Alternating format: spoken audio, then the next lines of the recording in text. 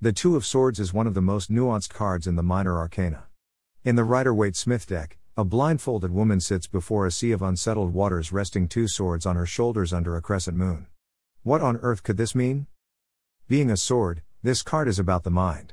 So, it concerns itself with ideas and plans, thoughts and communication. Questions about writing, math, legal matters or social media are often questions for the swords. Think of anything that can be imagined, conceived, explained or taught. Even just discussed. The second thing to examine on this card is the ordinal number, 2. If the Ace of Swords is about an inspiration, then the 2 is about the second thoughts, the counter ideas, the rabbit holes of research, the nagging doubts, the emails and calls and texts. The woman wears a blindfold. She is not the victim of the Eight of Swords but an avatar of the Justice card. She eschews her 5 main senses as they may misdirect her. This is a card of the head, not the heart. A situation has begun. A contact has been made. A proposition has been offered. Now she must examine by going within. Like Justice, she must balance the pros and cons and muse over the next action. Behind her, wind whips up small waves on the sea on an otherwise still sea.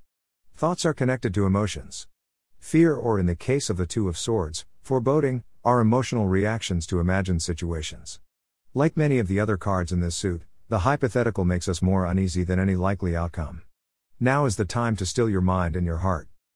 Lastly, overhead floats the moon, mistress of illusions. As this is a crescent moon, part of her surface is obscured by the earth. So too is something obscured in this situation. Maybe there are facts missing, or maybe secrets have yet to be revealed. So she sits, serene in the moonlight, awaiting more information to make her decision. It is the waiting period indicated here on this card that causes frustration. But this is a time to clear away distractions and seek all the facts. This is a card of the crossroads and requires deliberation and purpose. Be at peace, the waiting will not be long. You will know what to do soon enough.